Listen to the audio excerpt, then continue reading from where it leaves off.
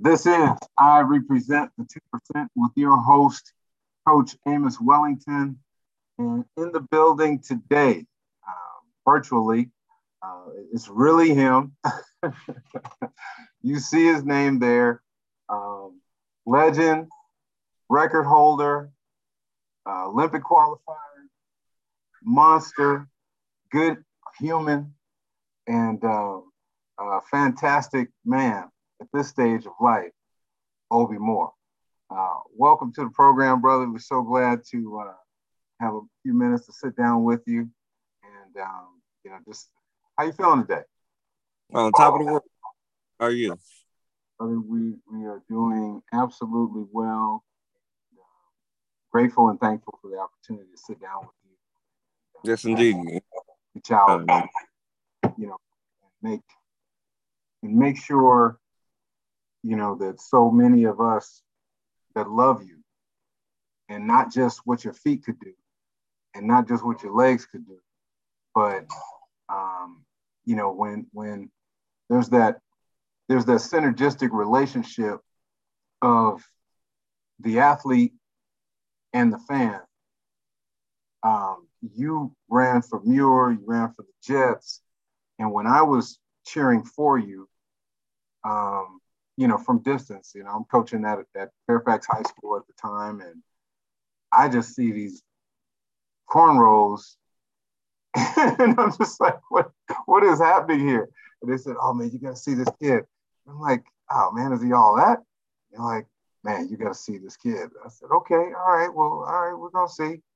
And we had a decent team in '94. We made the state final. We were feeling good. That was, I think, at Muir. I think that was like Kenny Haslip's group, and Yep.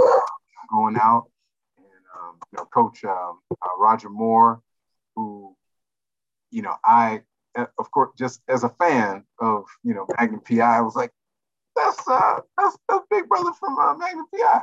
And then, the following year, 95, 96, 97, because you were a freshman in 94, yes? I was. Well, we'll get to Muir. We'll get to Muir in a second. But can you write it down? Tell us how you became part of the legendary LA Jets, and what that process was like, and just those initial dates and years. Well, in 87, 86, my mom was the principal for Linwood High School. And I actually started off with the South Bay Panthers. And then we end up moving to Pasadena, and my mom's best friend name was who just passed away a few years ago. Her name was Miss Stamps. I call her Auntie Stamps. And, I tried to join the Pasadena Running Roses, and they had too many people on the team. They wasn't taking no more athletes. And then my mom talked to Miss Stamps, and she said, oh, he could join the LA Jets, because my mom worked in Linwood. So when we moved to Pasadena, we just hooked it up where, I started working out with the LA Jets after my first year with the South Bay Panthers, which is a legendary team also. Yes. Oh, definitely. So with the LA Jets, I stayed with the LA Jets from 87 to 97. Okay, fantastic. Under Coach James and Coach Moore. Yeah. And the history of LA Jets, I mean, it's so deep. I'm pretty sure you got it from Coach James and Coach Moore, but you talking about NFL players, Olympic gold medalists. It just runs deep. So when I got into that culture, dealing with all the talent, it just took me to another level. Yeah. Well, first, let me say, just briefly, Ashe, and rest in peace to Mother Stamps, and that's just, it's a beautiful testimony of what we do as a community for one another, and it's also a cautionary tale to all you coaches out there saying we got too many kids, because you might be saying no to Obi Moore. Yeah. Right. Oh wow. I have friends. Yeah, I have friends from Pasadena that I grew up with, Sultan McCullough, who we went to high school with, his brothers, one of my good friends, Jim Bay, Scooby. They like, man, what if you was on the Pasadena Running Roses? Why they turn you down? I'm like, they said you had too many children, so I had to go somewhere else. So yeah, it's really odd, you know, with these big programs. But you're talking about 300 children. So I get it now as an adult, but shit, you turn me down. You know, and nobody, and that's it. I was sitting with, I had a friend of mine come out and speak to my group in 2006. I was coaching at Eastside High School in Lancaster, and he came out, and one of the first things that he said when he started talking to the group was, I don't know who I'm speaking to right now. I'm looking at elected officials and doctors, and you know, he just went down the list of the impact that these young people were going to make on some level as adults. And he said you can fit into any one of those categories depending on, you know, how you progress in life. But it's a pleasure for us to be here, you know, in that moment. And it, you know, I was grown and had children and all that kind of stuff, but it really impacted me. It reminded me every time I sit with somebody, you don't know who they're going to be. You know what I mean? You don't know who they are right now and down the road, and to, you know, just to never judge. So yeah, that's I totally agree with that. You know, I think everything happens in divine order. So it's a reason why I didn't hook up with the Pasadena Running Roses. And it's a reason why I got underneath James and Coach Moore, just dealing with my character and my evolution as a man. I was supposed to be underneath certain personalities. And Coach James, Coach Moore, they are developers. And I'm not saying that South Bay Panther coaches or Pasadena coaches wasn't developers, but it was a reason in the spirit that I got underneath Coach James and Coach Moore. Yes. So you talked about the culture and, you know, the young men specifically, and the ladies, of course, also that have come out of that organization, LA Jets. You talked about the culture when you arrived. Who were some of your teammates, or who were some of the kids that you were behind in age, in terms of age, and you know, your contemporaries in the group, and guys you were looking to say, you know, that's who I got to knock off. That's whose level I got to get to. You came in at 10. See, when I came in, you have people like Marcellus Wiley. Oh yeah. He's on ESPN every day. He's like one of my big bros. Yeah. We talk a lot. He used to fly me out to Super Bowls and, you know, big time, but he's an LA Jet. Yeah. And you got personalities like Steve Lewis, and you had the triplets, and I could go down the list on about 50 guys that their personalities was incredible. Jamar French, who ended up getting killed when he was, I want to say 19 or 20, but just a big personality. And I always give credit to all these personalities that was around me at the Jets that cultivated my personality. That's right. So it's just amazing what Coach James and Coach Moore did with these personalities that's coming from Inglewood and Long Beach. We had Kenyon Rambo. We had he went to Ohio State and went to the NFL. We had Clarence Scott, who jumped 26 feet in high school. Oh, yeah. 1064. I remember Fremont. Yeah. We had all these different persons. So it was a melting pot of a lot of energy that made you step up. Yeah, absolutely. You got Sanyika Hall. This dude was like the perfect runner. Okay.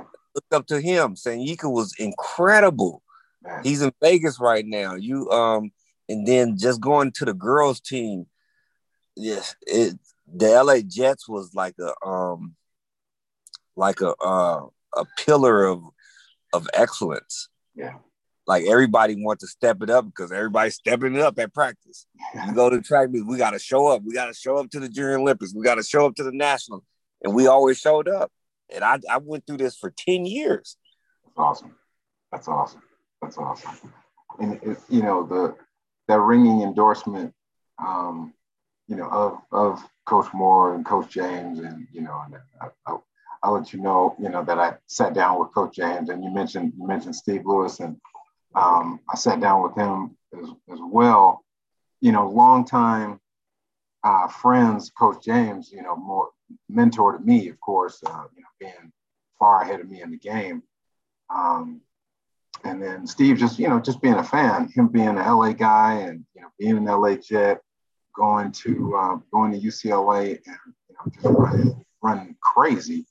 And then, you know, the thing that got me with Steve, you know, just really quickly, was just how massive he got after he retired. And when I saw him at Mount Sac one year, I was like, man, what's going on? Like, you going from Mr.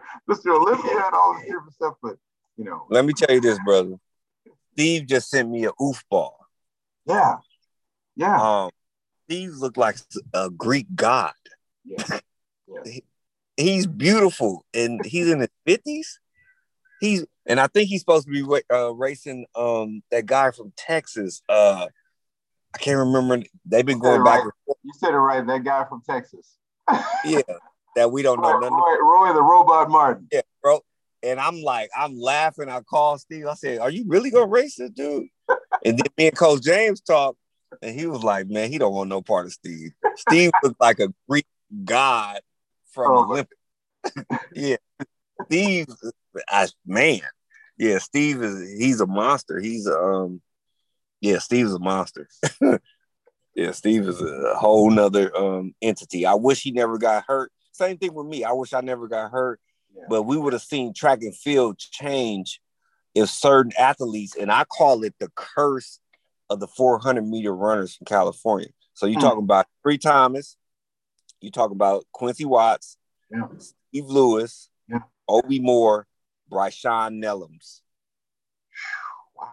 I mean, now if you the history, and I want to do a documentary on this, it's a curse with us not tapping in to that 42 range because everybody had it.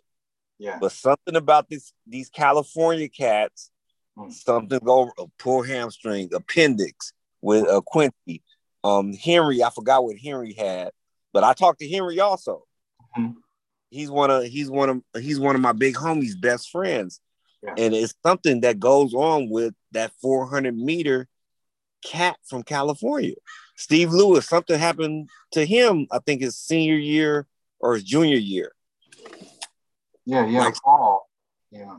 Yeah, something happened, but Steve probably could have ran 44.2 in high school. A monster. Yeah. My senior year, I didn't complete it, but I know I could have ran 43 in high school. Man. Henry Thomas.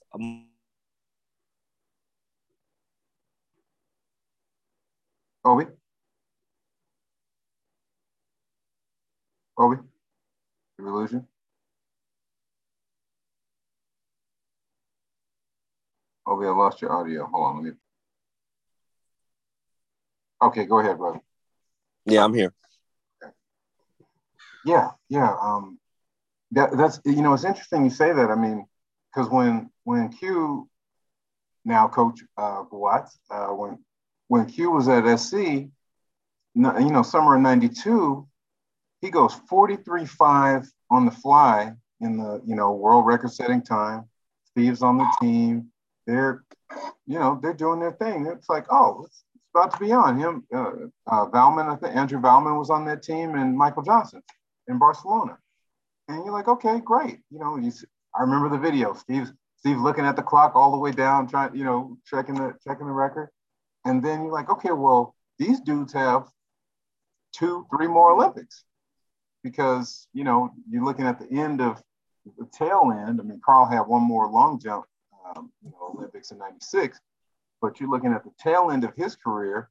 Michael had the food poisoning, or whatever the situation was, '92, attempting to double. But like you said, Can I can I can I curse? Can I curse? Oh, we grown. Do you? Okay. Yeah, Mike was scared of Q, and that's some bullshit. That's some bullshit. I did the history and I did the history. Mike was scared of Q. Like a motherfucker. He was scared of Q. Listen, let me tell you.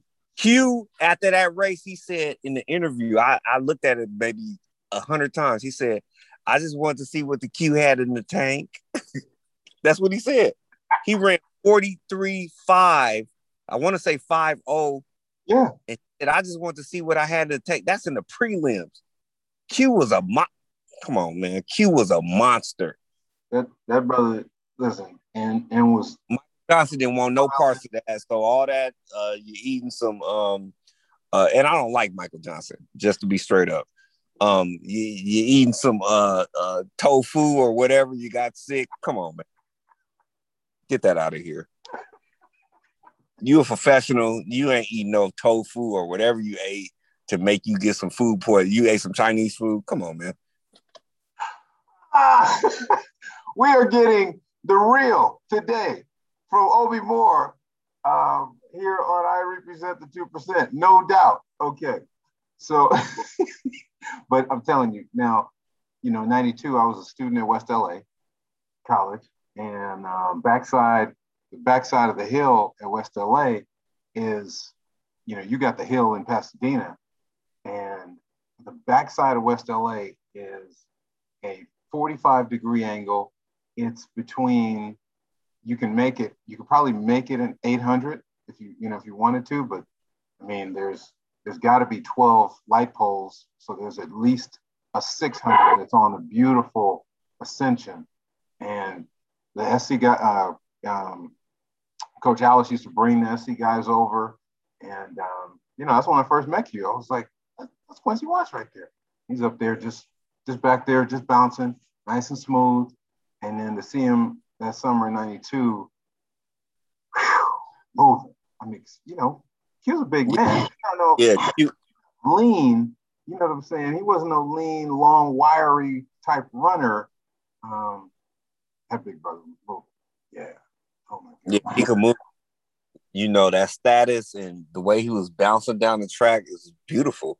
Just a beautiful stride. And yeah, he was nice. Q's one of the nicest athletes I have seen in a long time. It's another girl that just came out from LSU. She bounced down the track like FloJo. I'm like, wow, she just bouncing. Like, I always tell people, like, you're a runner, and then you're a sprinter, and then you're a mover. Like, when you start moving down the track, it just looks pretty. Yeah. So I love the art of the sport when somebody taps into that. And Q was one that tapped into that. Yeah. This girl from LSU that's running the 100, I think she ran 10:71 a couple of weeks ago. She's bouncing. Yeah, the length on her gait, and the parallel. You see her not even shin angles, but you see how her thighs are just parallel. She's covering so much ground. She's putting so much force into the ground, just propelling herself down the track. She's a beautiful runner. Beautiful. Yeah, it's beautiful. It is. Well, I call them movers. Yeah. I just posted something on Facebook yesterday. One of I think one of my greatest races, where I ran this dude down from Morningside, and I was moving. Hold on, man. Hold on. Because you did that to that same brother 2 times, and we're gonna talk about that. Don't go there just yet. Wait just a second. Hold on. Because listen, those are 2 as a track bum. That's the son of a track bum. That's the non-blood relative of Ralph Tilley and my next door neighbor. Wellingtons and the Tilly's neighbors since the 50s on Orange Drive in Los Angeles. That is those two nights at Arcadia and the state final at Cerritos that in 96, right? The 96? Yeah. Man, I'm telling you right now. We'll get there in a minute. Hold on, just a second. Wait, just save that just a moment. Now, what's that brother's name? Hold on, let me think. I can't recall his name. He has been, I'm sure, haunted by the sound of your feet and your breath for 25 years. Yeah. But really it had nothing to do with him. It had to do with me losing the 200 to Michael Harrison, who ended up going to UCLA, and I didn't get out as fast as I wanted to. So I was really disappointed. And I told Coach Ely, I don't know if you remember Coach Ely from your Ely, he went to Mirror. I think he graduated, I want to say 87, 88, or maybe 86 with Henry Thomas. Okay. And I told Coach, I said, man, I need something special to happen because I feel embarrassed that I took a loss to this dude that nobody knows. He was really from Georgia, and he moved to California, and he got out on me, and I'm like, who is this dude? Like, and I took the loss in the deuce. When I took the loss of the deuce, I'm like, Coach, I was crying. I said, Coach, I need something special to happen. And that's what happened in the 4x4. Okay, well, we can't wait any longer. So what happened? So was that you're talking about Arcadia? The first? No, I'm talking about the state meet. Okay. All right. Let's go back to Arcadia.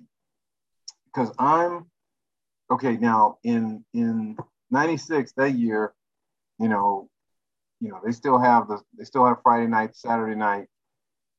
Saturday night is the Invitational. Morningside's got a hot team. You guys are, doing what Muir always does. Always got a hot team. So I'm on the infield because one of our guys had a little strain, lower back, hamstring, something like that. And I'm on the infield with him, and I see the first leg from Morningside go by, and I'm like, okay, there's the first group. Bam, I hear the gun. I'm not really taking splits, but I'm just down here working on our guy. Second leg, start getting a little, people start getting a little, oh man. I see the red and white, and I see a little gap. I'm like, okay. Third leg, gap is a little bigger because there was a hole in the fence on the field where I could see. And I'm sitting here, I'm like, okay, well, all right. And then the anchor leg got the baton, and dude went by, and then it was like 3, 2, 1, and here come the Braves. And I'm like, okay, what's that? And then I'm like, all right. But then I heard the crowd, and I don't know if you were at the 250 mark.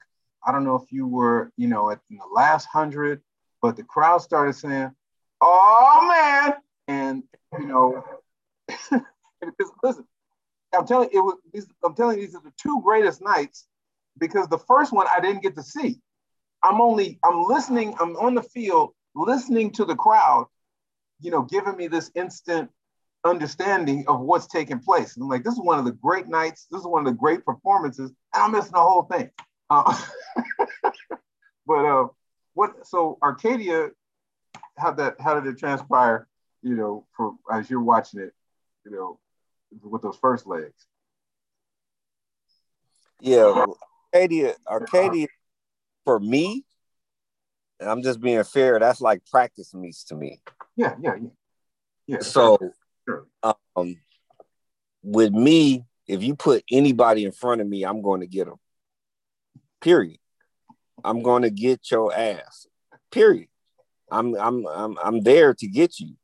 So that's like those are practice meets to me. So I didn't even start training for speed into after Arcadia, actually Mount Sac.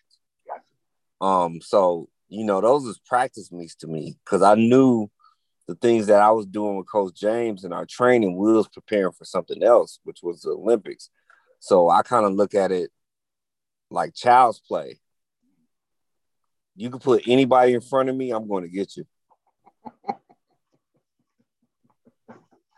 Man, oh man.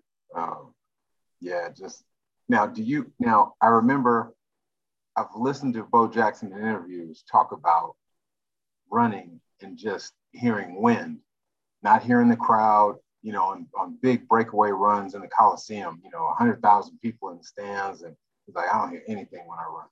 I'm like, okay. So for you, are you, thinking back on those big comeback runs, are you hearing the crowd? Is that anything in it? Or are you just looking at the dude's back and making sure he's getting bigger and until you can't see him no more? Well, with Coach James growing up with the program, he used to send people out, 30 meters, 20 meters, 50 meters. His niece, Kadrina Coffey, send her out 50 meters, and so I was programmed to run people down. Okay. So it was natural to me. Now, on the spiritual side, I have had races where I tapped into something else that was more spiritual, where it wasn't that I was racing anybody or I was trying to catch anybody. So that was the more spiritual side. But I have had the energy where, okay, I'm running this dude down. But certain races, it became spiritual. Like I'm running by myself. I'm in the race by myself. There's nobody around. I'm just gonna do what I want to do. I felt like I was flying. Man, well, being outside of your body as you're having that experience, you look like you were flying. There's just nothing. There's nothing about. There's nothing about the way that you were running that that anybody could emulate. Just this boy got it. You know what I mean? Like when we have these special guys and you named, wow, man, oh my goodness. You talked about Bryshawn and Q and Henry, Steve, and yourself.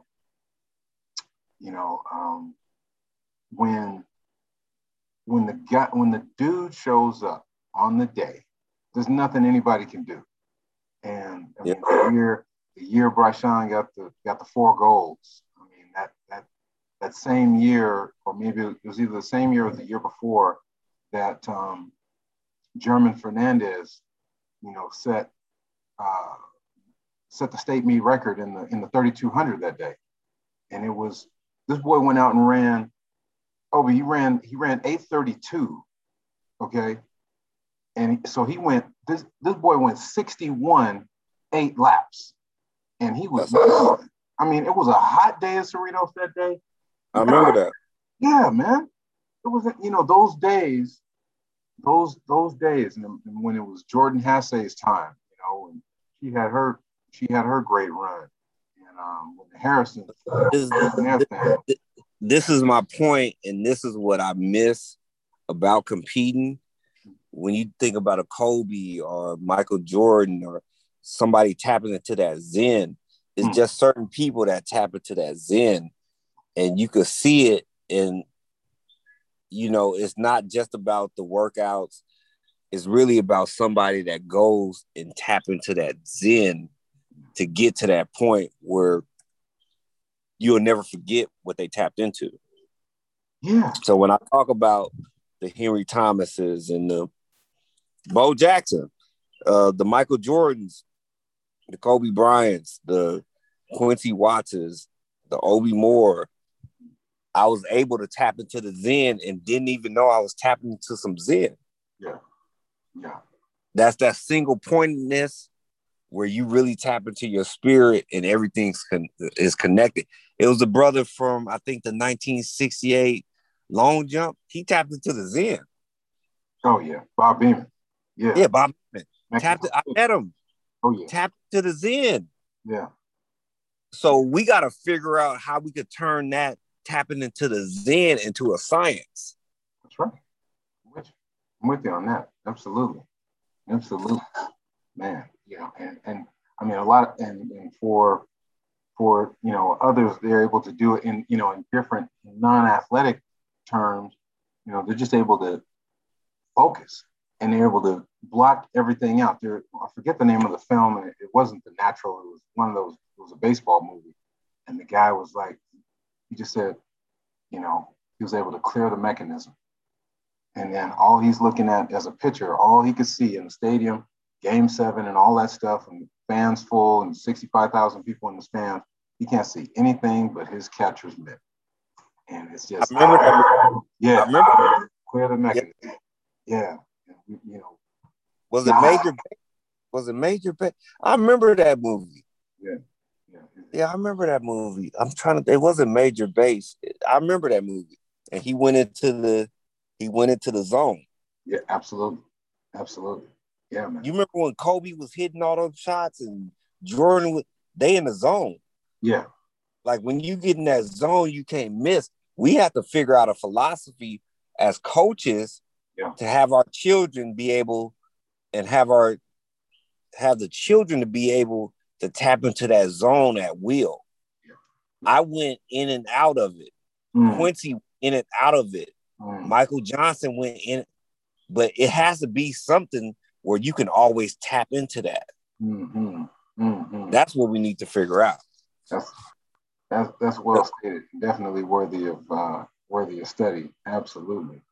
Yeah, because collectively, we've got so much knowledge. The science and the mechanics of running is one thing, and that's a book on the shelf for sure. But the ability to peak perform, when the demand is high, when the need is there, when, as you're describing, the athlete is 20, 30 meters or more out, and it's required that you tap into something else. Yes, because there's no amount of reps per se that are just going to have you prepared to go and do something like that. I was talking to Michael Granville 2 weeks ago.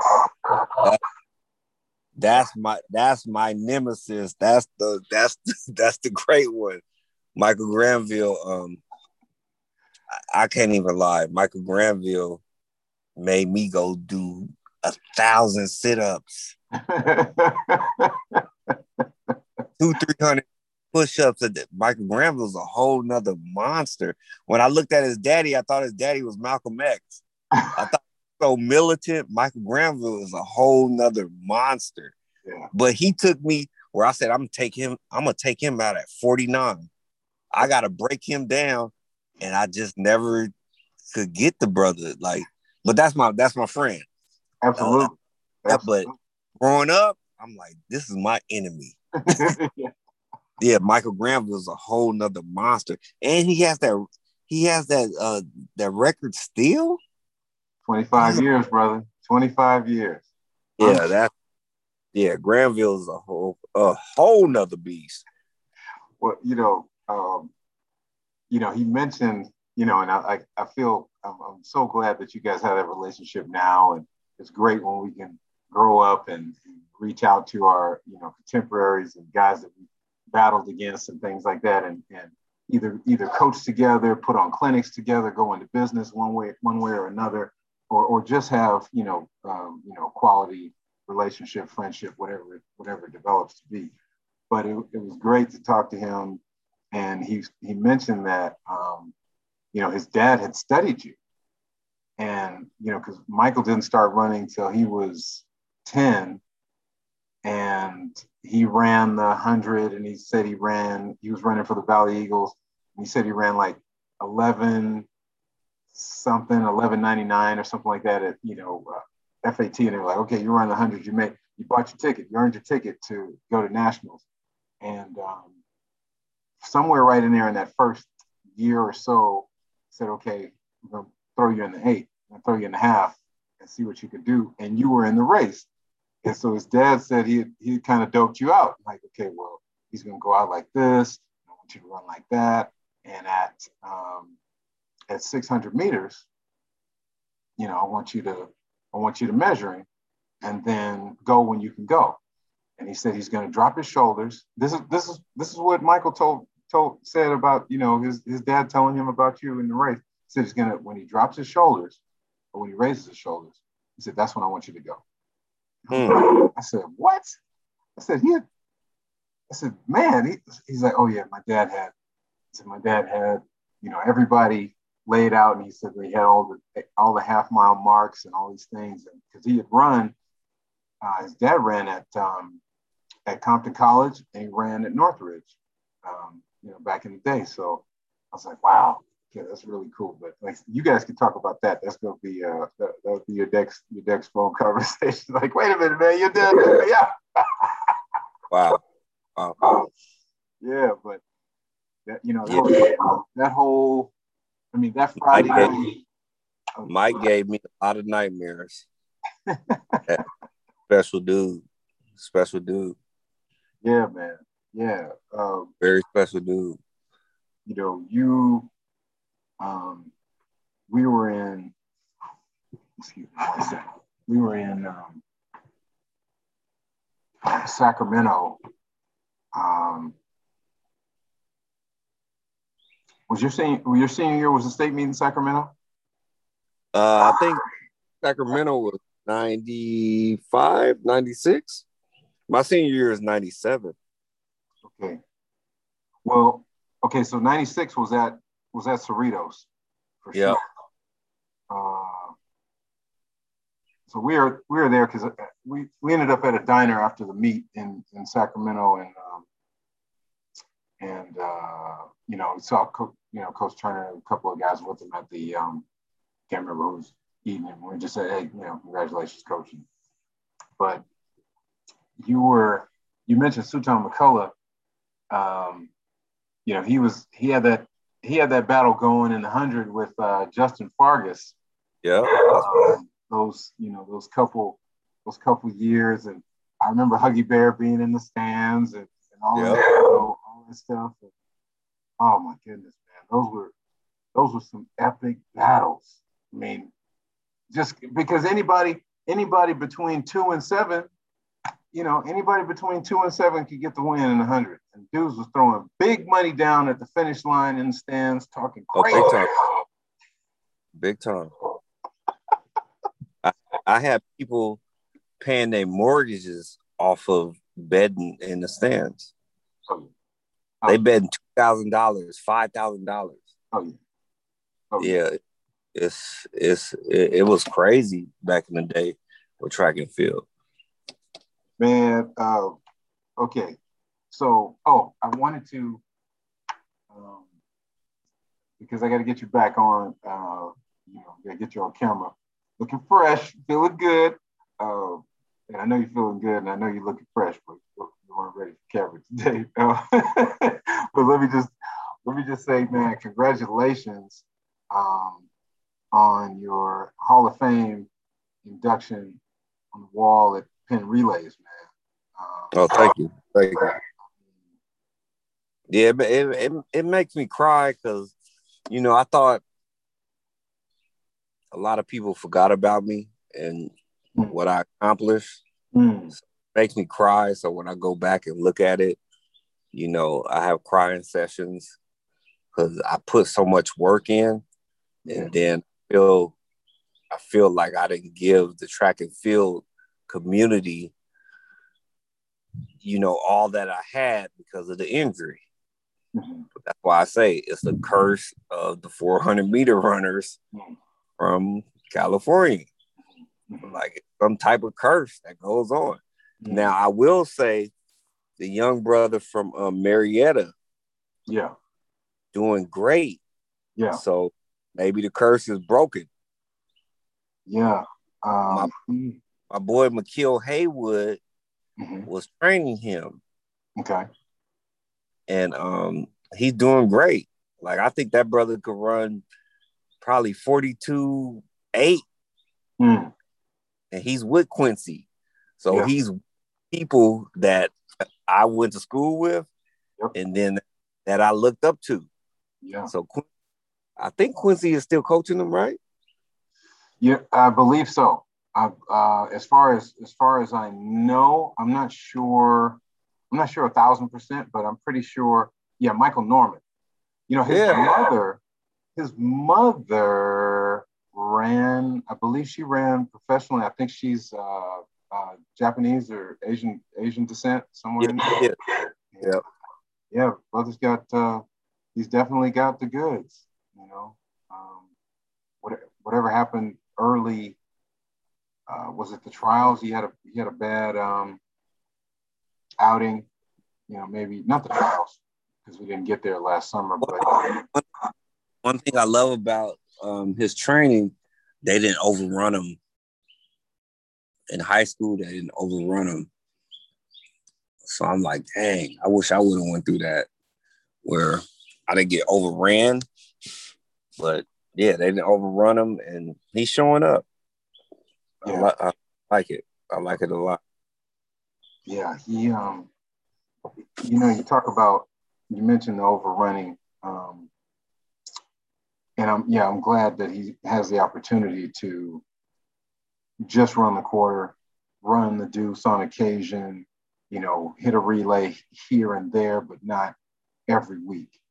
And you know, I saw your film, the film they did on Flow Track about you. You mentioned, you said, well, if I didn't have to run you know, the DMR and the sprint medley and the 4x4 and the 4x1 and you know what I mean, and just week in week out, um, and I don't want to talk to you about, you know, I don't want to ask you about, you know, any regret or anything of that nature. But I heard you say just a moment ago, you know, you have, you know, it makes you cry because you didn't give us everything that you had in you. And, you know, let me just say from the outside looking in and from, you know, the fans' perspective and a member of this uh, track world, that what you gave us, man. I mean, those nights, the state meet multiple times, the comebacks, the great handoffs, the great passes, the woo, and you know, in the quarter, in the half, in the deuce, you know, the your contribution to track and field. Hold on one second. Your contribution to track and field. It wasn't as long in the public sphere as you know, as we all wanted. You know, I don't think there was anybody necessarily rooting against you. I think you had a lot more people, at least from public perspective, you know, that were wishing you well, wanting you to do well, than against you.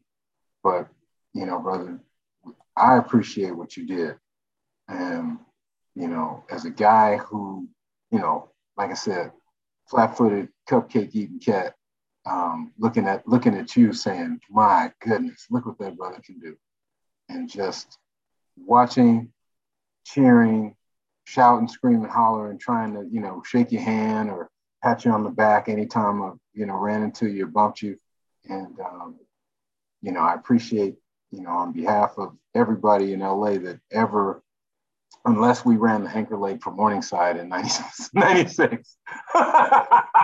I think everybody is greatly appreciating, you know, the contribution that you made, because those moments, Yeah, I appreciate it. Honestly, I do. man. And you know, because this life, man, it's a journey, and you know, I've got a few summers on you in terms of just as an adult, and you know, it's a journey, man. It's a journey, and your greatest glory, may yet to be had. In all honesty, there's no, it may not come, it might not come like that, with a baton in your hand or, on the winner stand getting a, but you might be, obviously you are, a beacon of light and a shining example of what can be done.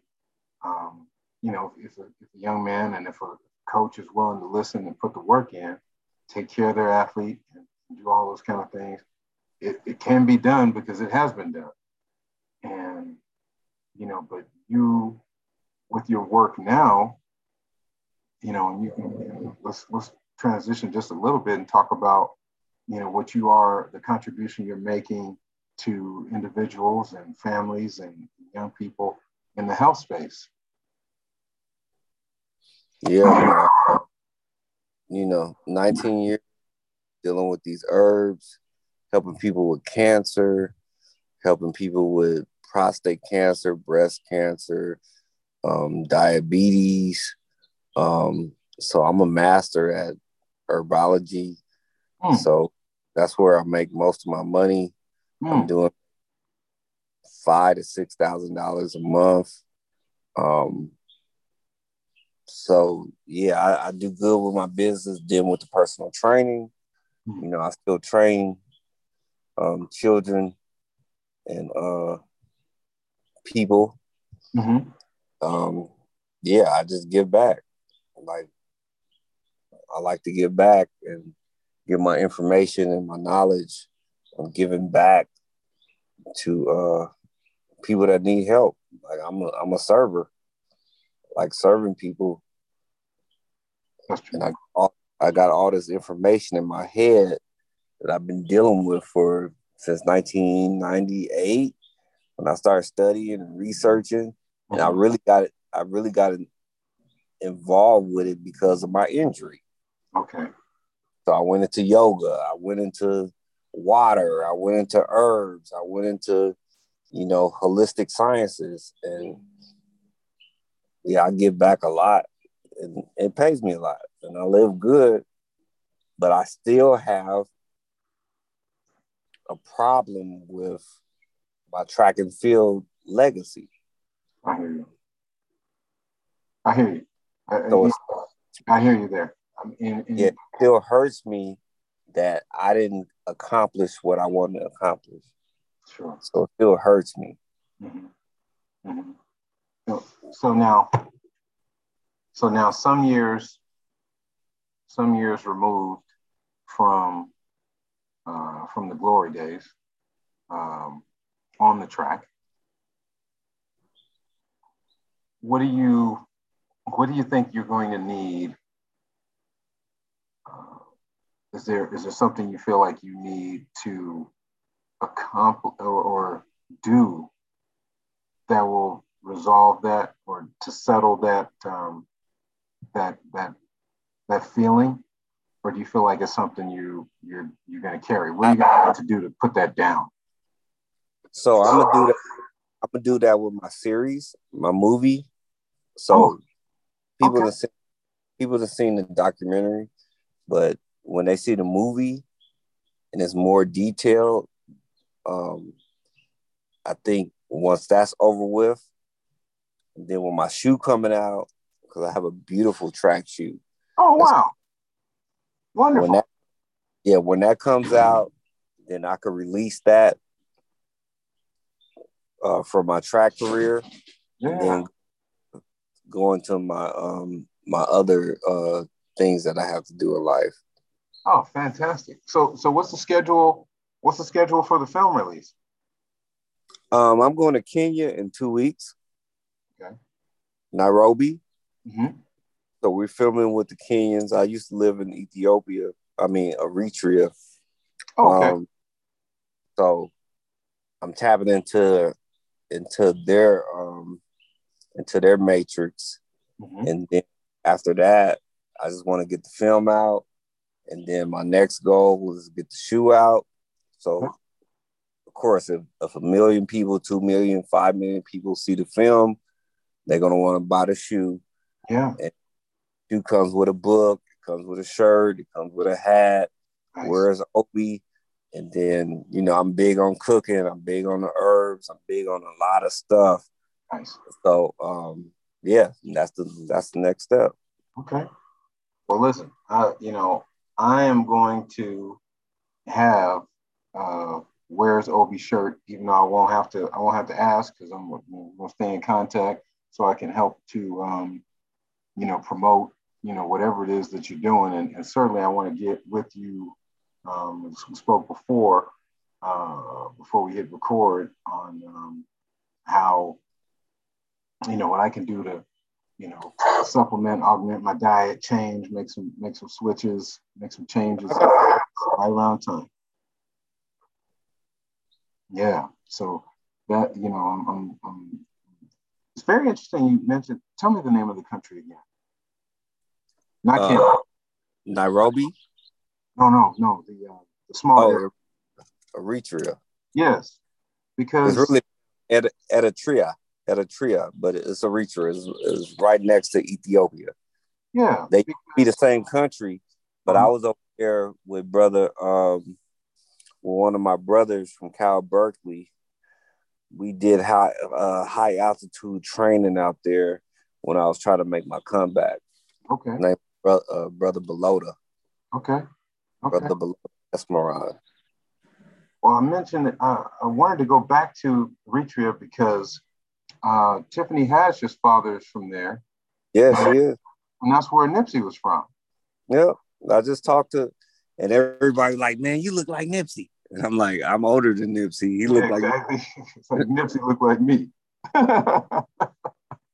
But I just reached out to the sister because she's supposed to be playing Flojo.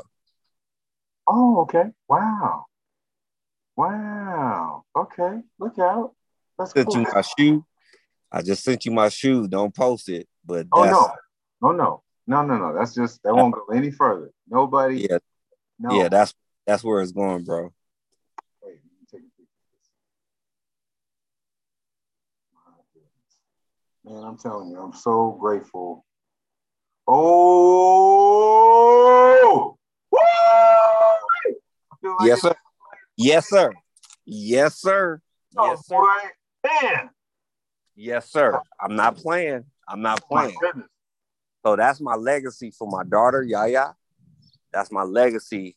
Like everybody that's in the track and field world, like they deal with Jones, y'all need to get this shoe because I'm a legend and I did great stuff in the sport.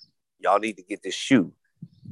Man, listen. I got 5 shoes, brother.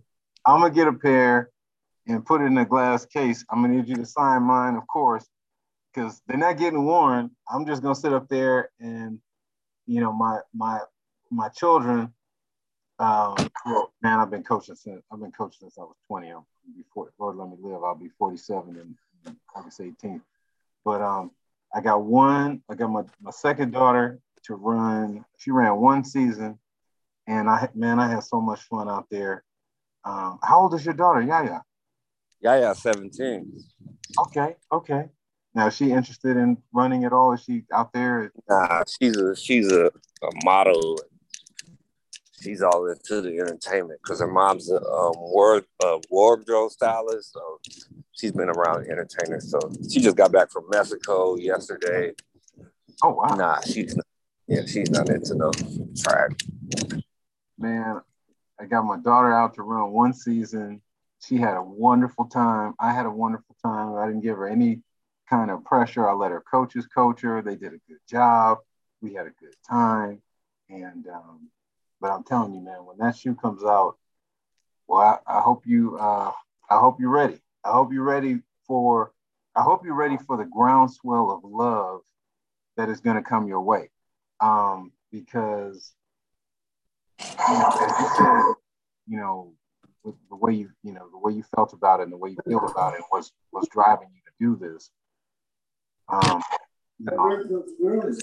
sure I speak for more than 17 people when I say that I think that particular style, that shoe right there, the look of it, I can imagine the feel of it. is going to sell like hotcakes. And can't wait to see it. Yep. It's gonna be beautiful.